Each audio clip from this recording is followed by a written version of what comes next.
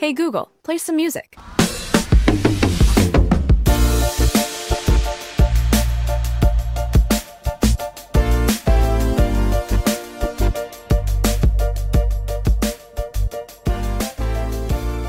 Hello and good morning, and thank you for tuning in to another episode of the Google Stadia Show.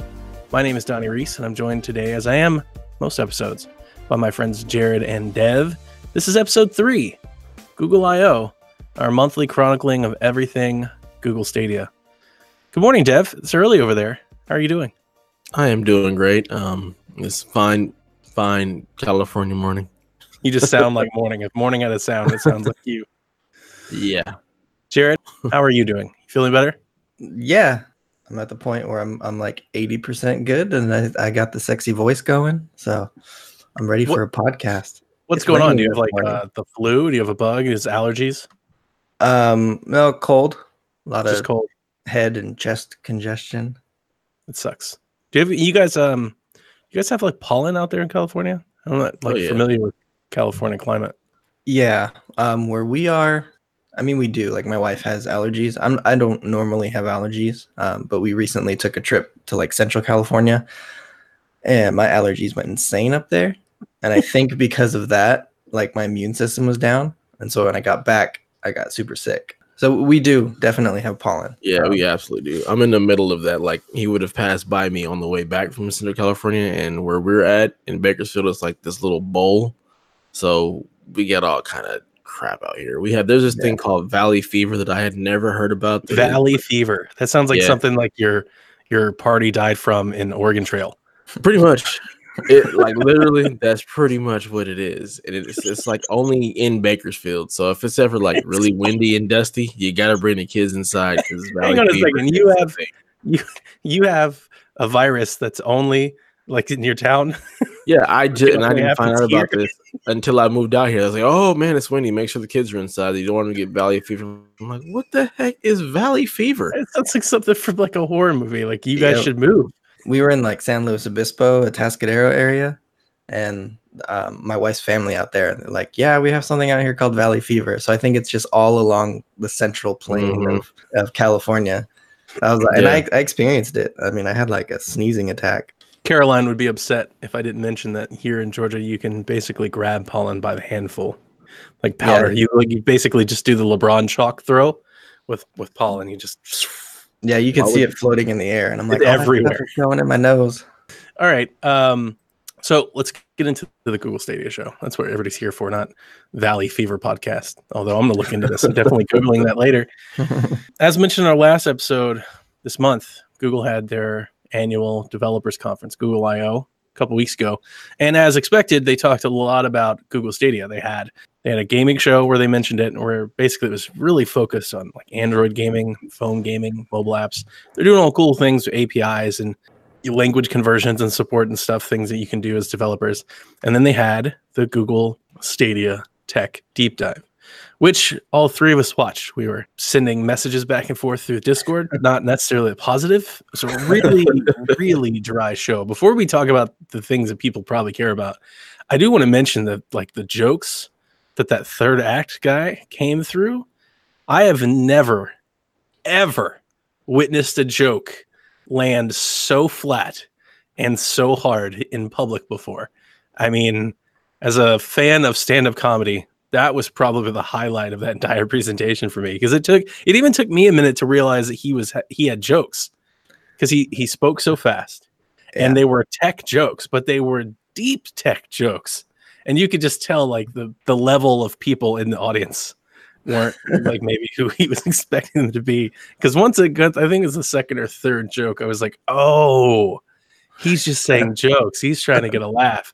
And it was as quiet as it could be. And I was like, this dude's bombing bad. There was one like right at the beginning of his little section where it's like a full 2 minutes long. It is. It just keeps going. And it's even worse the second time. And I noticed too, like, he is tied to his script, whatever script he wrote, because even at the very beginning when they're all introducing themselves and he's like going over his background, he is glued to the monitor. And I'm like, dude, you're just telling everybody about yourself. Why are you looking at a script for this? His delivery was so bad. Poor guy. He's That was probably the best part of the insanely show. smart though. But he's the one that goes over the compression and all that, the super Yeah. deep stuff. So let's get into that a little bit. I would say, paraphrasing, when we were watching it, I was, as I am most times when I ever encounter these folks, stunned with how smart they are. These folks are really, really smart. And the amount of detail that they went into and the amount of testing that they've done, I can only say that if Stadia is doomed to fail, it's not for a lack of trying. I really liked one of the things that they led with all of the problems. And I think that was a great way to start that little dive, is they jumped right into it and they basically acknowledged all of the naysayer comments. And not only did they acknowledge, they agreed with them. And then they explained why those were hurdles and challenges. They're like, yeah, latency is a huge problem. And now let me tell you why. We can have 0 latency and the game will run like an 8-bit, ROM game, or we can have tons of latency and it'll look amazing. So we're trying to find this balance, and they walk through everything. And I was like, good on them for owning, so far what we've seen in Google Stadia from Google and Phil Harrison is a lot of marketing and a lot of company speak, and it's going to be amazing. And we're going to do this thing. And I was really happy to see them not kind of carry on that mantra. There was a big part of me that was a little concerned we were going to get an hour of how awesome we are. They were just going to talk about how they've solved the world's problems. But Jared, you did more of a deep dive. You went back a second time and grabbed some talking points. So I'm going to turn it back over to you here. All right. So there's a few that I wanted to talk about. Mainly at the very beginning, they kind of had their focus of what Stadia was. Obviously, they're a business, so they want to create a product, but their focus when creating it was, they called it playability, which is a player's perception of gameplay quality. And they had this picture that talks about all these different things when it comes to streaming games, with the resolution, the bit rate, the bandwidth of your internet connection, all that goes into the gameplay, with smoothness, around reaction times, image quality, video quality, just response time, latency, things like that. So this was their focus, to make sure that the games are fun for people. And I think that's very important, because they're not just trying to make it work, but they're trying to make it work well enough that it's enjoyable for most people to use. Some of the variables that they talked about when it came to streaming games, not just streaming games, but playability in general, it depends on the game that's being played. If the game's not fun, then the playability is going to be lacking. The controls of the game, the resolution, the output screen, if you're trying to play a 4K capable game on a 480p screen, it's not going to be that enjoyable. So all of this came into play because they didn't want to provide this amazing gaming experience over streaming and then it just turn out like crap. So that was their initial goals when it came to Stadia, was ensuring that the experience delivered was consistent, enjoyable, and exactly how the developer intended it. So they didn't want their streaming tech to get in the way of how the developers are creating and what they intend the game to be. So they're trying to make it as seamless as possible. And I thought that was interesting, because they're coming at this. They really want to be players in this field. They really want to be a major player in the gaming sphere. I thought it was pretty fascinating when they talked about just latency in general and how they're trying to aim for, as you already said, good enough. That really seems to be the thing. They're trying to get it to where it's not as noticeable. And they showcase, latency between basically all kinds of objects. Latency of your brain, and latency of modern consoles, and latency of standard internet, and how if the latency falls within a certain range, you don't notice it because you're accustomed to it. Like, we've all been conditioned to accept a certain amount of latency. It's when latency gets beyond that control that your mind picks up on it, and you start to notice it, and it starts to, make a negative experience. So it's crazy. And taking that step a little bit forward, they mentioned how they're constantly going to be adjusting the settings based on players. And I mean, this is what Google does well, right? Big data churning, algorithms. So as we start playing, if certain games start running latency in certain periods under certain internet conditions, you'd expect them to start putting in rules and things to dial it back, whether that means maybe the game, drops from 1080p to 900p or 720p, to improve these moments of the game. And like all of this will be built in, and it's going to be this constant ever growing, back end of sliders that they're moving around to make it work is impressive, to say the least. Because that's what Google does. They take this giant amount of data and they find a way to make it work. Appreciated that, like just their dive into, like I said, the latency. Like that was the one thing that I was really concerned about with the whole streaming tech, and the way they were able to like go into like, yeah, there's no such thing as zero latency. We are gonna have latency, but we're doing all of these things on the back end to try to mitigate that to where it becomes not noticeable and it's playable. I think that's really, really important. I think that's something that people are going to really appreciate over time, because like you said, with Google, what they do with data is they take the data and they find a way to make things better.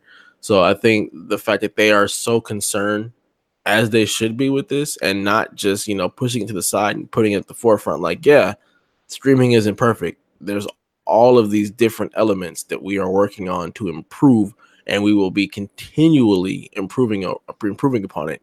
It just really made my day and made me feel that much better about, where Stadia could be after launch. Yeah, and going in a second time and really kind of researching and understanding a lot of what they were talking about boosted my confidence in Stadia, that they really care about what's happening, and they understand all of the facets that go into this. Because, there are 100 million different variables that happen just in a single frame between the data center and the person that's playing the game. They have to account for the data center itself, the game that's being played, the resolution that's being sent, the codecs, recoding, decoding everything, the bit rate, the bandwidth, the client servers, the ISPs, the player, the screen they're playing on, the device they're playing on, the input. Like, they're taking all of these things and building algorithms and AI that will decide all of these factors to get the best experience to the player within milliseconds. One of the things that was interesting when they were talking about Project Stream and they were doing all of their testing, when they actually went live and let people do it, they were able to take all of this information that they were getting from everybody and improve it on the fly. So people would be playing a game, and the next day they would log in, and all of a sudden that experience is just better. Like, it's faster, there's less latency, the graphics and the resolution are better. And I think that is the most interesting with Stadia, is that we never have to worry about the hardware that we're playing on. The gaming experience will just continue to get better. And they mentioned that a little bit at the developer conference, that it's going to launch at 4K 60 or up to 4K 60. And then eventually it'll be able to do 8K 120. So, things are just going to continue to get better, and we don't have to worry about it. We don't have to, other than our internet connection. That's literally the only thing we have to worry about. Like, a lot of people are still very much worried about that. And that's definitely a concern, but they obviously see that concern. Yeah. And they have developer tools in there where a developer can literally say, okay, I want to simulate an experience on 10 megabits per second as an internet connection and see how my game runs. And optimize it for that. They can literally optimize a game for every single type of internet connection, whether you're tied in on a hard line or you're using Wi-Fi or using a mobile device. Pretty much any scenario they can optimize for. Like, the internet thing, it's incredible. And it makes you think about all the things that are going on under the hood that you're not even aware of.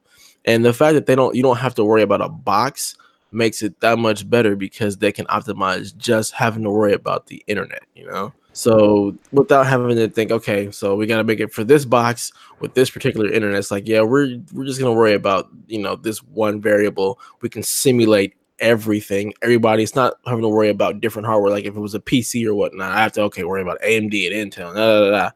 I think it's awesome that, this is what it's running on, and let's see what the internet connections are, and we can simulate for all of these different scenarios and, provide the best experience to every single customer.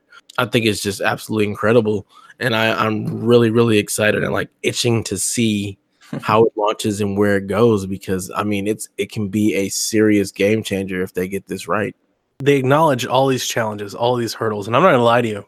If I hadn't played it, I hadn't tested it during Project Stream, I would probably be sitting here going like, there's just no way. Like they presented a mountain of evidence as to why this should not work. Like there's so many variables. It's like, man, I don't know, guys. You guys make this sound really hard. It sounds like it's to be very difficult. But I've played it. I've tried it. I played Assassin's Creed Odyssey on my computer with the controller streaming, and it was fine. So like, did we all play it? I know I played it as well. Did you? No, I wasn't able to get in. Oh, it was something else, and that was under my last internet contract, which was a slower speed than what I have now. So I'm almost expecting it to be better than ever this go around, and I'm with you, Dev. I'm excited to try it. Yeah, they had a little picture, or no, it was from a different website actually. I forget. I found an article. They were testing it. I think there was like a good 20 seconds of latency, like 20 milliseconds of latency that they were able to, when in testing Project Stream versus Stadia, that Stadia was about 20 milliseconds better. And we're talking about what, that was at the beginning of this year, right? Yeah. That's only like 6 months of improvement. Mm-hmm. And they said that those were under like wild conditions, like at a coffee shop with 15 megabit speeds. Like, so they weren't like in a controlled environment with Google under a Google Fiber connection. So it's good to see that it's constantly improving. And honestly, I think at this point, listening to this discussion, I'm not really worried about the internet connection. I mean, obviously, if you've got crappy internet and it's like 3 megabits down, you have to worry about it. But I think for the most part, we don't really have to worry about that in terms of what our internet speeds are. I think the biggest concern at this point is data caps. Yeah, man, that was definitely something that I was always weary of because they exist in certain places. And if I wonder how many people don't know they have a data cap. A lot. You think that's probably like the majority of internet users, right? Probably. It depends on if you have a like the soft cap and the hard cap. Like you could have a cap where it then just becomes throttled and your internet gets slower, or you could have a cap where you have an overage. Like I know some people have like a definite hard cap where if you go over this, you're getting charged more. Where you have people that have, like I said, the throttling. Like you get to a certain point and it slows down, and you just think about if you're playing a game like streaming at 4K 60 with also high def audio. I mean, you're talking about like a lot of data. Like I'm waiting for that headline from Kotaku where some 8-year-old streams Fortnite for a week straight and their parents get hit with like a $2,000 internet bill. Yeah, man, it's crazy. I typically go through about 1 terabyte of data a month, and that's just because I stream like everything. And then when I do play games, it's usually like Destiny or something where it's online, or Anthem where it's online. So, I mean, you can get up there with the data really easily if you're doing Stadia and you're doing like any kind of streaming video service. If you're doing it at the higher ends, man, it's easy to get up there in those caps. So I'm wondering how ISPs are going to take that. Like, oh my God, our pipeline, they're just taking all this stuff. Well, let's go ahead and up it. Like or you know, creating fast lanes and slow. Like it's just, it would make sense to start creating a Stadia plan. You know, like something available for those folks that want to use it. And that's why I locked into, we talked about this in Discord already, but I just locked into a new 3-year contract with mine. And I did some shopping because there are some faster speeds around. So I'm currently locked in at 150 megs, and which is, you know, better than what I had before. I think I was on 75. So they doubled it for the exact same price, but I'm locked in for 3 years with no data caps. So I was like, that's probably a pretty good bet because they don't realize what I'm about to start doing. What have we done? You got to wonder if they're aware of that at all. I mean, you think about the fact that like cord cutting is becoming bigger and bigger, and everybody has a streaming service. Like you got to wonder if the ISPs are really thinking about that. I mean, I imagine there's got to be somebody who's like, okay, they're about to start streaming a lot more. How are we going to monopolize this or monetize this in some way? Like there's got to be somebody. Those discussions have got to be being had right now. I mean, I'm sure that Google has people that are lobbying for this, and I highly doubt that they would launch a service this internet intensive if it was just going to break the internet infrastructure that's currently in place. Lobbying with the ISPs and making sure that there's enough bandwidth, and even at at GDC, they mentioned that they're kind of building their own lines and servers and stuff, so they don't have to rely on the ISPs as much. There's not as many nodes to jump through. It's just person, ISP, Google. Like there's not a billion different little servers that they have to jump through. If you follow the news recently, the CEOs from Microsoft and Sony just entered into an agreement where Sony will start using the Azure server network for PlayStation Now for all of their game streaming, and then they're going to start sharing. They signed an MOU together. I think you see that as validation of what Google's trying to do. And we've said this from the beginning, but just don't forget that it's not just Google. Like Google's not the only. It's not like they're out here on an island. They've made noise first. Microsoft is definitely about to launch xCloud.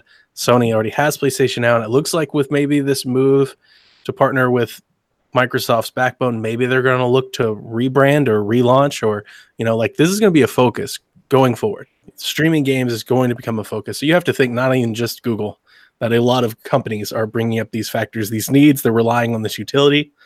And yeah, I don't want to go too doomsday on everything, but I'm somewhat scared, or at least hesitant, to see how this plays out 10 years from now, because ISPs were starting to, like with the whole internet regulations and net neutrality and everything, there were a lot of ISPs like, look, we've got to start getting more money from Netflix. Like they're making all this money and they are 50% of the internet usage. Like we can't just let them use, all the internet and act like they're equal to everyone else. They're absolutely not. They're not equal to everyone else. So you have to wonder if at some point does Google Stadia partner with AT&T to provide you the best way to Stadia or something like that? Like if things like that start coming down the pike down the road. I don't see it any different than if they use more, they should pay more to be hosted by the ISPs like that. But I don't think any of that cost should go down to the consumer. Well, it's one of those things where if and again, I don't want to go too far doomsday, but if Stadia starts eating up a significant chunk, then maybe Stadia needs to give them some sort of, back end payment or something.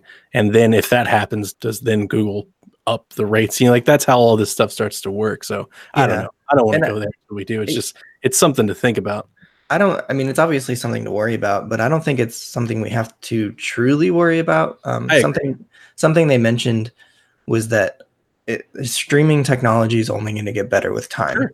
Absolutely. And so with advancing technology and the data that they collect, they're going to be able to optimize things better. They're going to be able to use the same bit rate to get a better resolution. So, things are just... Infrastructure continues to get better. We'll have faster speeds, more efficient. Yeah, that's how we used to only be able to take photographs in black and white. Like, this is just technology. This is how it goes. It's always bigger, better, faster, stronger.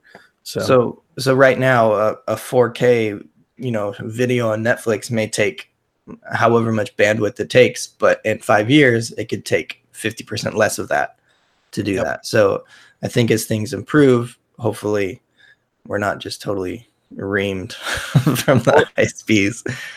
Or it could just be Google's master plan to be in charge of all the internet and lay Google Fiber everywhere. They're just going to buy everything. I'm fine with that idea. So Atlanta is a Google Fiber city, but it's basically not available anywhere. They ran into so much red tape with the city. Like you have to basically live downtown to have it. Here's how much I've thought about that. I've thought about if I was to ever take a job and move, that I'd want to move to a Google Fiber city.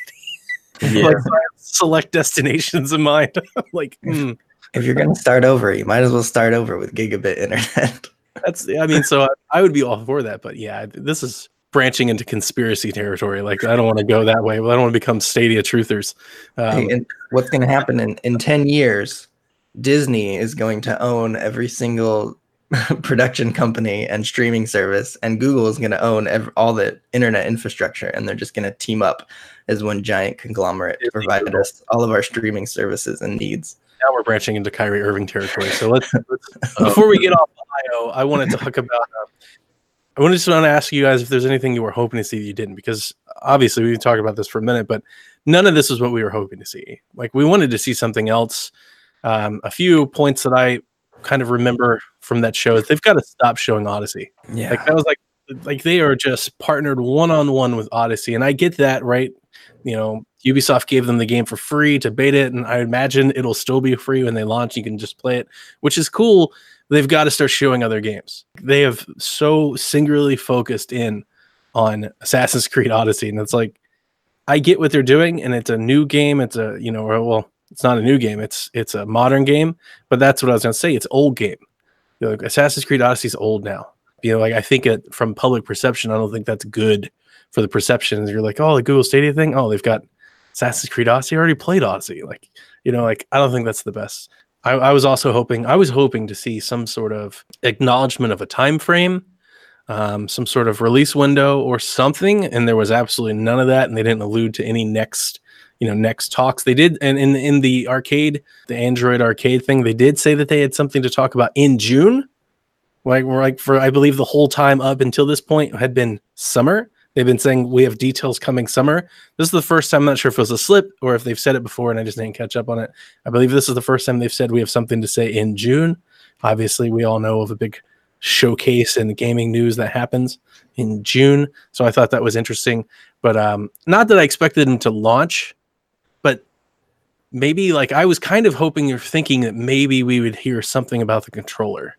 Like the price of the controller, the launch of the controller, like where you can buy the controller, because this was like the developers conference, and a lot of times you'll see that. So like we saw we got dark mode coming to all Android devices, and we got new phones. So like it's not uncommon at Google I/O you'll get something, especially on the hardware front. You'll hear from Google, hey, we've got new hardware this year, and this is what it is. And I was kind of expecting or hoping to see something about the controller. We didn't hear anything.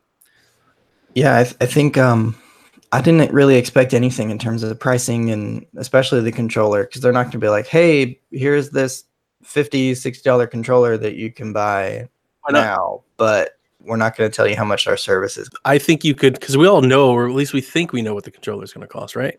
It's a controller. It looks like a controller. It operates like a controller. We're expecting it to be priced like a controller. So what's the secret? There's no reason to hold that back.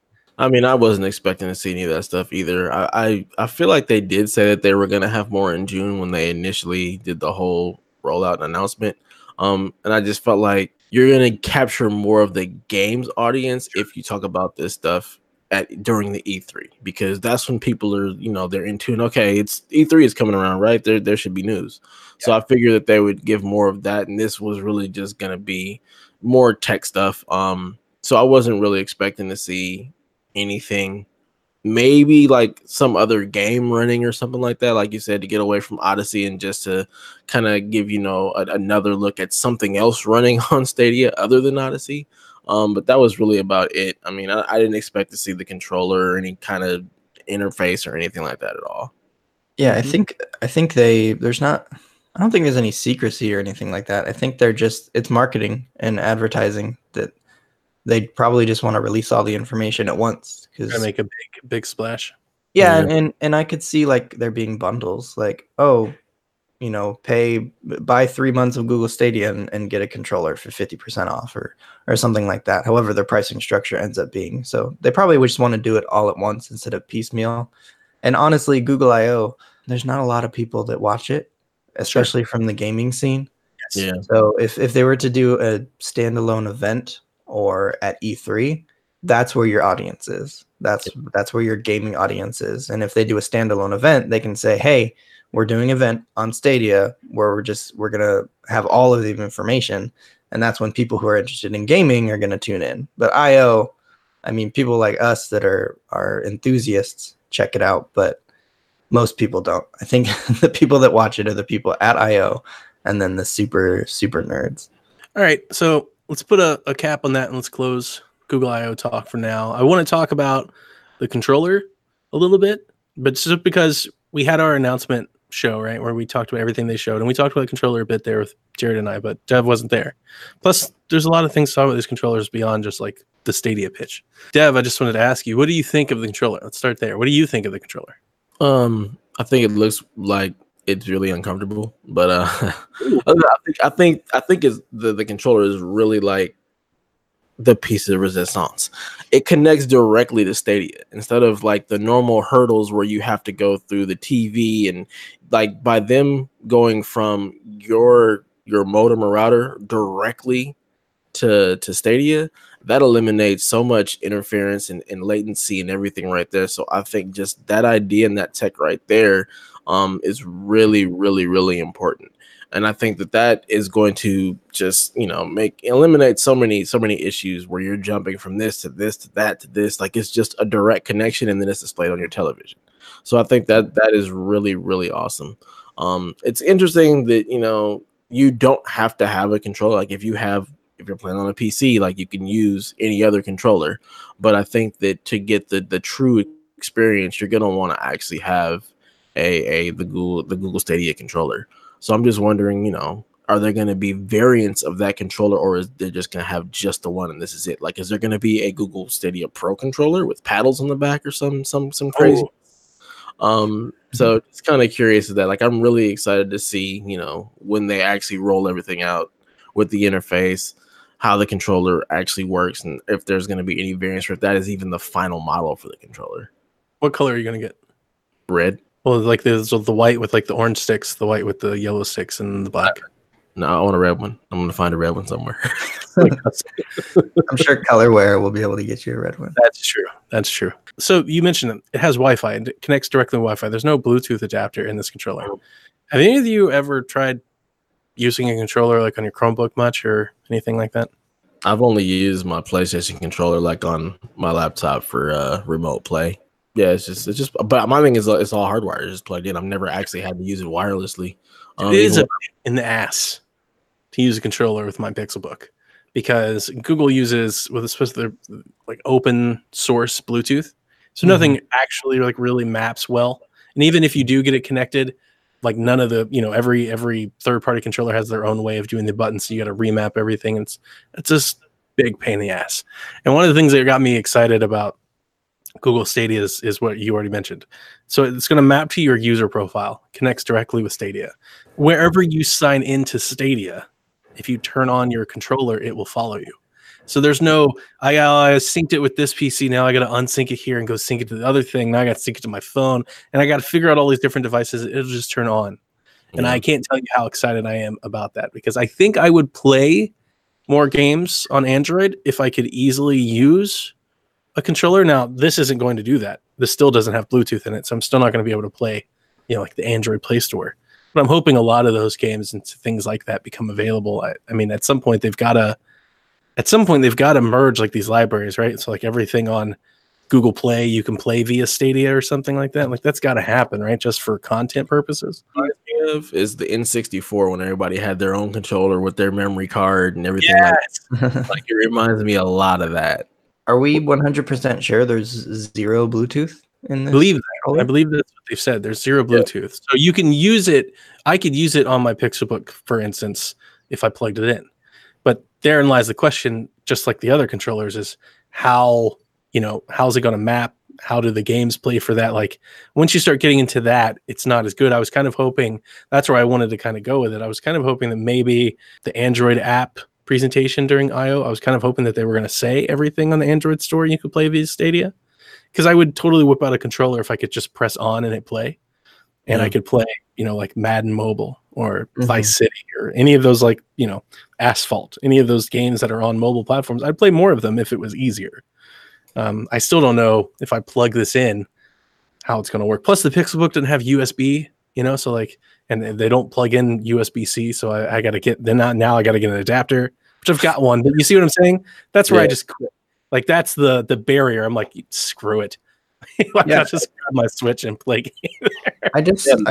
I wonder how seamless it's going to be, because like when you're at home and you've got the controller and it's connected to Wi-Fi or however it works, and you're playing games and you're switching between your Chromecast and your desktop computer and your Chromebook. Well, when you're out and about, like you say you just want to play a game on the train or a bus or at work or whatever, how is the controller connecting to whatever internet connection? It would have to connect Wi-Fi, or you would have to connect it manually. Well, that's what I'm wondering is, can you connect it Bluetooth to your controller and it works that way, like when you're out and about? Because if your phone is using whatever T-Mobile or Verizon or Sprint to connect and stream the game, what is the controller using? I guess you could run a hotspot to your controller, but that just it doesn't seem as seamless as they're trying to achieve. Maybe you could tether from your phone to your controller, but that's from what I understand, and I've got some tabs open, I'm looking. I don't believe there's a Bluetooth adapter in the controller at all. Yeah. So how does it know what device you're playing on? If it's just connecting directly Wi-Fi, how does it know where it's going to map to wherever you connect to? So let's say, like the home button on the Stadia controller launches Stadia, right? So like you sign in and let's say you click on the app on your Roku. Like Stadia knows you've just logged in over here. So you're going to start playing. It's going to start sending the signal there. You remember when they did the presentation, they walked from the Pixelbook to the PC to the phone and all that. It's going to be wherever you like sign in next, wherever you click into, like here it is. But Jared, it's a good point. And I like you, that's kind of what I was hoping about.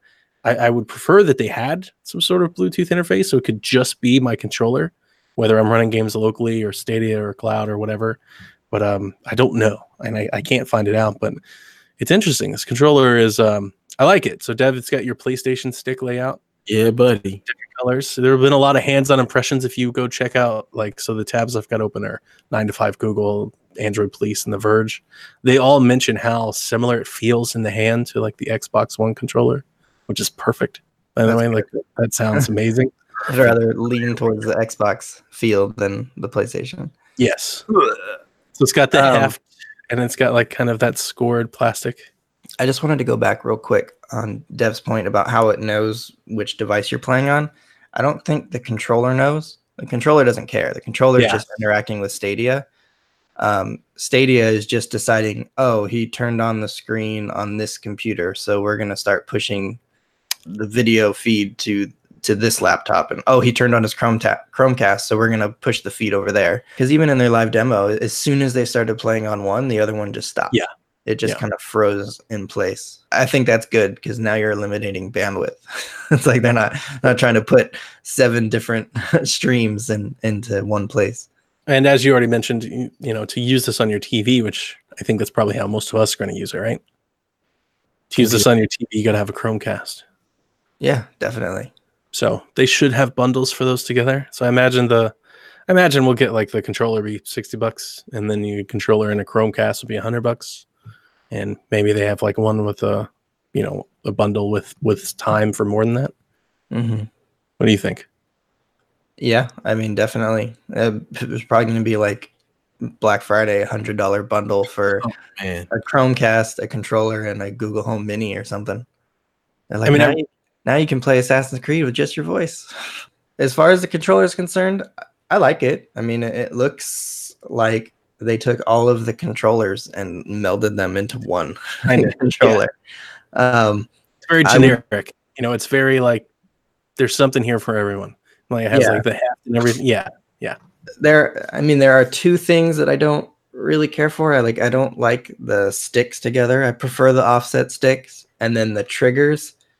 The triggers look more like PlayStation 4 triggers than they do like Xbox triggers. They kind of look like they go underneath the controller like the PlayStation 4 does. Yeah. Like they don't butt up against something, but they kind of fold into it. Mm-hmm. Those are my only 2 complaints. But I mean, I still play my PS4. It's not like I hate it. It's just not my preferred. But other than that, everything looks solid. Like even the D-pad looks interesting. Buttons look clicky. Kind of has like that Nintendo Switch Pro controller button layout. And I like that they kept their kind of hardware touch to it, where they've got the little pop of color. Because all their phones have that. You've got your white phone with the little orange button, white controller with the orange sticks underneath it. So that's pretty neat. Everything's uniform. So that was kind of the stuff that I was hoping to hear. Google I/O. It would have been nice to hear more functionality about the controller if they talked about it and really maybe answer some of those questions. But my assumption is that it doesn't have Bluetooth, and you're not going to be able to use it for those other types of things. So like your scenario, bring it up, connecting to the phone. I've actually never thought about it. It's a good one. I wonder if they'll have some sort of touch interface like xCloud. I feel like they kind of have to. Yeah, I mean, I could see like if you're sitting in Starbucks and you open the Stadia app and you're connected to the Starbucks Wi-Fi, and it'll just send that information to the controller, and now your controller is connected to the Starbucks Wi-Fi. But if you're moving or on the go or just using your phone's internet connection, I just don't see how that would be seamless in any way other than Bluetooth, unless you do like a hotspot. But now you're talking about another thing that people have to have. because not every single phone ISP offers unlimited hotspot. Sure. Yeah, I figure. I mean, it's got to be a hotspot. I mean, if the controller doesn't have Bluetooth and it connects directly through Wi-Fi, like, I mean, it's got to be the hotspot idea, and then it displays on your phone. And Could that it makes be, and again, this is networking is not my thing, so if this is really stupid, I'll cut it out. Could it be like some sort of local connection? I don't know how you do that, like non-Bluetooth, but I know like 3DS, for example. I'm pretty sure it doesn't have Bluetooth in it, but like 3DS devices can talk to each other because they both have like a similar network. But if it has like a Wi-Fi adapter, could it create like a local connection with your phone? it could. You can do Wi-Fi direct. The problem with And Wi-Fi then it would direct, though, send your signal through your phone's internet back to Stadia. the problem with Wi-Fi direct though is when two phones connect with Wi-Fi, they're connected to each other. So like I can do it with my phone and my camera. I can connect them via Wi-Fi to each other anywhere because they're using each other's Wi-Fi signals to transfer the data. But the problem is once they are connected that way, the phone can no longer connect to the Wi-Fi router because it's now using that Wi-Fi internet connection. So and that would still introduce, if they did that even my way, you're still introducing like latency and things that you didn't have before. Yeah, so I don't know if maybe there's a way to, like, if you're using your phone's internet connection via your mobile ISP and then also using Wi-Fi direct to send that signal over. So rather than using Bluetooth and then your mobile data, you use your mobile data and then Wi-Fi direct. And so you're connecting directly with the phone, which is connecting with Stadia. So I could see that working, and that would be a little bit easier than trying to connect the controller to whatever Wi-Fi you're connected to. I could see that working. It would introduce a little bit more latency, but I don't think it would be terrible. It would be less than Bluetooth. I said, we're anti just plugging the controller into the phone. I mean, can you? Yeah. It's got a USB-C connection, so I imagine that, I mean, you're going to be launching Stadia from an app on your phone, so maybe it recognizes the controller as being plugged into your phone. I've never tried connecting my controller to my phone like that. I've tried connecting my controller to my PC like that, and it doesn't connect there. I mean, not my PC, my Pixelbook, because it's got USB-C ports, but it just charges the controller. It doesn't recognize them as devices. Yeah, back when Remote Play could be hacked and put on any Android device that wasn't Sony, I directly connected the PS4 controller to the phone, and it would recognize it, no problem. Nice. Well, then that's probably work. It definitely depends on the controller and what capabilities it has. As far as the Stadia controller, they showed it plugged in when they were doing their demo and they were switching back and forth. Yeah, there was one section where they plugged in the controller. So, and I'm not discounting that. I fully expect that to happen, where you can just plug the controller into your phone and play. But I'm thinking just like making things as seamless as possible without needing to plug something in. Yeah, and that's probably, you're absolutely right, Dev. That's probably the way it's going to happen. If you're on the move like that, you're probably just going to plug it in, which is fine. I'm fine with that. I expect them to come out with some sort of like controller mount. Oh, so it's like, for sure. Especially if you have a Pixel phone. It's like, here's our Pixel mount that connects to the Stadia controller, and you put your Pixel 3 in it, and you connect via USB-C, and you're good to go. Yeah, that's definitely going to happen. They have those for the Switch, and it looks ridiculous. It's like the damn tether pull sticking up off the air. I definitely had one of those for my PS4 controller and my phone back when I was doing Remote Play. Definitely had one of those. Now that you've brought it up, now I'm going to be constantly thinking, like, how do you use it on the go? Is it just plug in, or can we do it any other way? Like, I'm going to be laser focused to see if this thing is Bluetooth or not. But just one more comment. I think the whole thing with Stadia is options. Whatever device you want to use, whatever controller you want to use. And so I think that'll be the same with kind of on the go. It's not going to be like you have to connect it hardwired. There's got to be other options. Otherwise, it defeats the purpose. If you're like, oh, at home, I've got a million different devices and options, but on the go, I can only use Stadia and I can only do it hardwired. Like, that doesn't seem to make sense to me. I'm not really, personally, I'm not really anticipating using this on the go so much. Like, in my mind, I'm not like, man, I can't wait to pull up my controller, my phone, on the car. Like, as I move through, like, I'm kind of thinking if I'm going to use Stadia, it's probably going to be at home or at the office, or if I'm like in a hotel room, it's going to be somewhere stationary with Wi-Fi. So I haven't really thought of like it's not, I'm not really looking at it as an answer of portability. You still got to carry the controller and have a laptop screen or a phone screen or something like that. So I'm gonna play it on the go for sure. I mean, because I bring my Switch to work all the time and play on my breaks. So that's not like, you know what I'm saying? Like, you're not moving, you're just at work. yeah, but my main concern and the reason I brought this up is because at work we have protected Wi-Fi. Like, Ooh, we can connect to it, but they like block everything related to gaming. So like you can't even go to like Nintendo's website. It's like, oh, we blocked this. it's specifically for you. Yeah, so I'm sure they're gonna block the Stadia servers. Nice. So I'm gonna have to use my phone. So though technically I'm stationary, I'm still gonna have to use my phone's internet connection. Yeah. So I'm just wondering how that all is gonna work. And I think that's one thing we know about xCloud that I have no idea what they're doing in terms of scaling for different devices. Something I heard back with people that went hands-on, like the phone doesn't look as great because it's basically just taking a 1080p huge picture and making it smaller. It's hard to read. So they probably need to work on like some sort of adaptive UI and things for that. And touchscreen controls, well, as much as I'm never going to use them, it fits for this type of thing. Yeah, what's the point? If you have to use touchscreen controllers, like, I'm with you.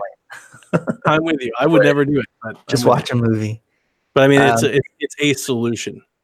Along those lines, I wonder, like when PlayStation has theirs and Xbox has xCloud, are you gonna have to own an Xbox or a PlayStation to be able to stream those games?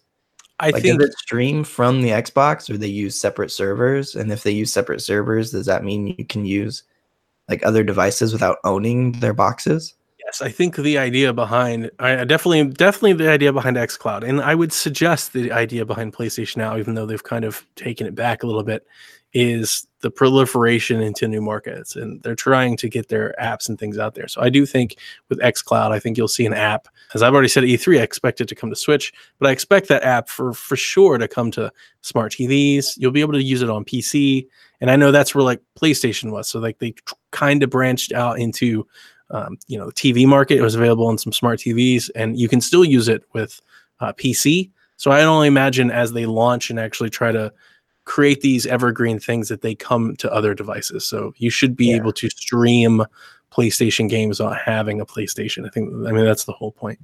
Yeah, there's so many variables, because I know with remote play, do you need a PlayStation for that? Yes, you need a PlayStation because it connects directly to your PlayStation.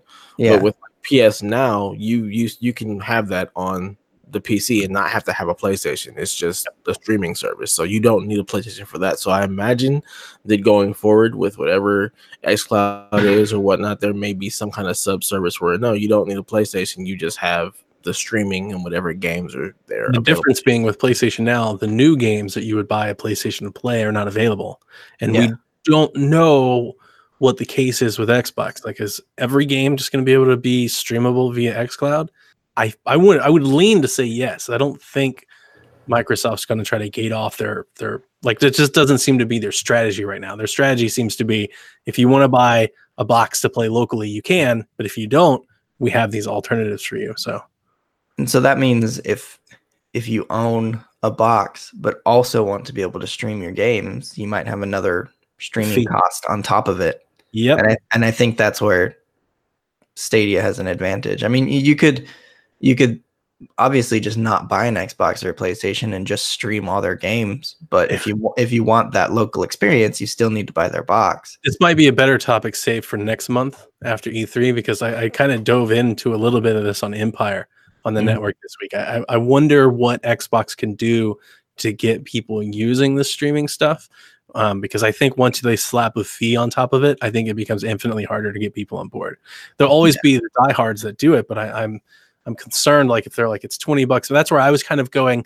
If you're an Xbox Live Ultimate subscriber, you get a certain amount every month. Or if you pre-order a game, you can stream that game for 5 or 10 hours. So the thing that I keep pushing with xCloud is I think they're going to try to focus on the install time for games. And they're going to say, you don't have to wait for Call of Duty to install to play it. You can stream it right away while your game downloads in the background. I think that's kind of, I think that might be the pitch, but how do you do that because the moment you monetize that, it becomes much less attractive, right? If you could do it instantly, like that's awesome.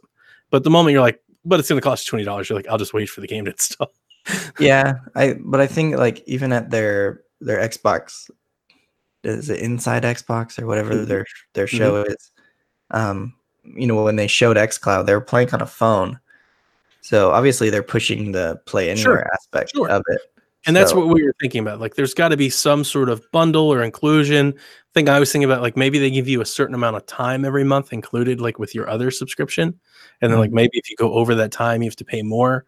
I don't know. I think it's probably the most interesting thing about xCloud, because right now there's a lot of people excited about xCloud, but nobody knows like what it's going to cost. And that might really tone down the excitement. Dev, I got your comment, man. Thank you for joining the show. You got to run. We're about to wrap up here anyway, so appreciate it. See ya. But speaking of that, let's go ahead and close out. I wanted to ask you about E3. Like you were on the Nintendo show, so you got a lot of your Nintendo predictions in. But is there anything else you're looking for at E3? Could be Stadia related, could be non-Stadia related. I'll just keep it Stadia. I mean, I think there's a chance that they'll show up.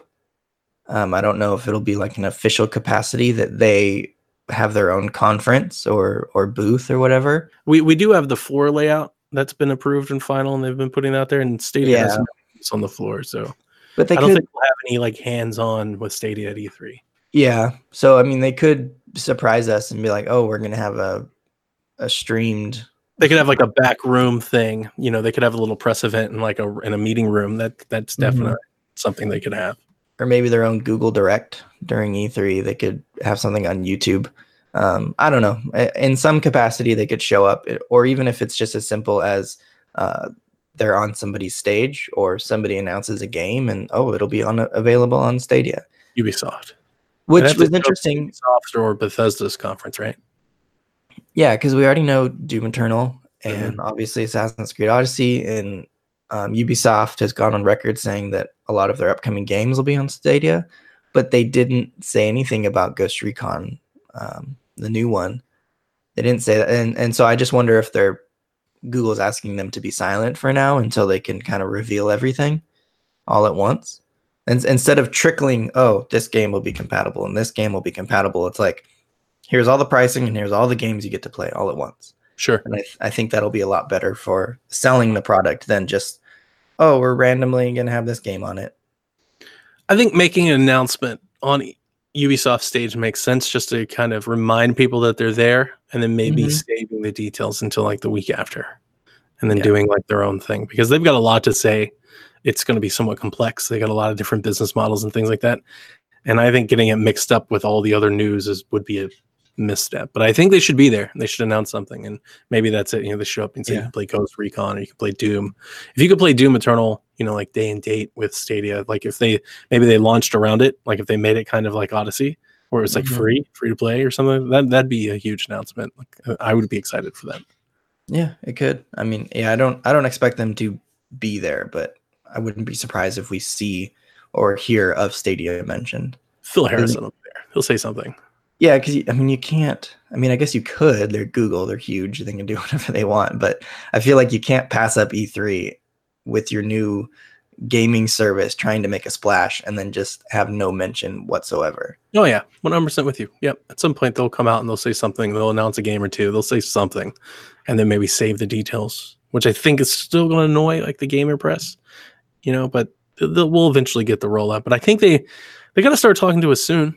I mean, they're going to launch this fall. Like they're running out of time. They got to start getting pricing options, shipping, because you think I don't know if this is going to be like Pixel Books and things like that, but there could be like a Google Store exclusive on the controller for a while, before it starts hitting store shelves and things like that. So it could be hard to get a hold of. Yeah, I wonder, like, because if they're, let's say they launch Stadia in October, like October 1st or whatever, I wonder if they're going to start selling the controllers early, so you can have the controller by the time the service launches. Because I don't know, I feel like the experience could be soured by people if they're like, I ordered a controller and I'm trying Stadia because it just launched, but it's not as good of an experience because you're using whatever controller you have lying around. But at the same time, I can't imagine the Google Stadia controller being that much better in terms of like latency and connection, because if it's only good enough to play with the Stadia controller, that kind of defeats the whole purpose of it. Sure. Like I feel like it has to be good enough with whatever device you're using. That's a fair point. They could do betas without launching the controller, but I think it would make sense. I think it would make sense to do like a slow rollout. So you launch the service, you let people bring their own controller, you launch the controller, but maybe the service isn't like fully up yet. Maybe you can launch the app. Maybe there's like 2 or 3 games there, right? But the launch day is November 1st, where 100 games are going to show up or something like that. Yeah, and at the same time, if you launch it, like unless you're diehard like us, you're probably not going to buy the controller. You're just like, let me test out the service first. Absolutely. So 100% people are just going to try it out first. The experience has to be good enough to make them want to buy the controller. That's where I think launching with a game that people can play for free makes a lot of sense. And maybe it's still Odyssey, but I'm still fine with that. Maybe it's still Odyssey, but yeah, having a game that people can just try the day it comes out makes a lot of sense. They're going to show up in Nintendo's Direct and announce a Stadia app for the Switch. That would be awesome. That would be awesome. That would be really, really cool. I don't think so, but that would be dope. That would be dope. That's my prediction. All right. So with that, we'll go ahead and close it for this month's show, the Google Stadia show. Thank you, everybody, for tuning in and listening to us. If you follow us on Twitter, we changed our podcast handle. So if you've been following us for the last couple of months, we're now Stadia Podcast. And then I'll just have to say goodbye for Devin because he had to run. His kids woke up, so he had to get up and take care of the kids. So you can follow him at DevATias on Twitter. And also, obviously, you can hit me up at Playing Nintendo and hit us up in our Discord at psvg.blog/Discord. And Jared, where can people follow you?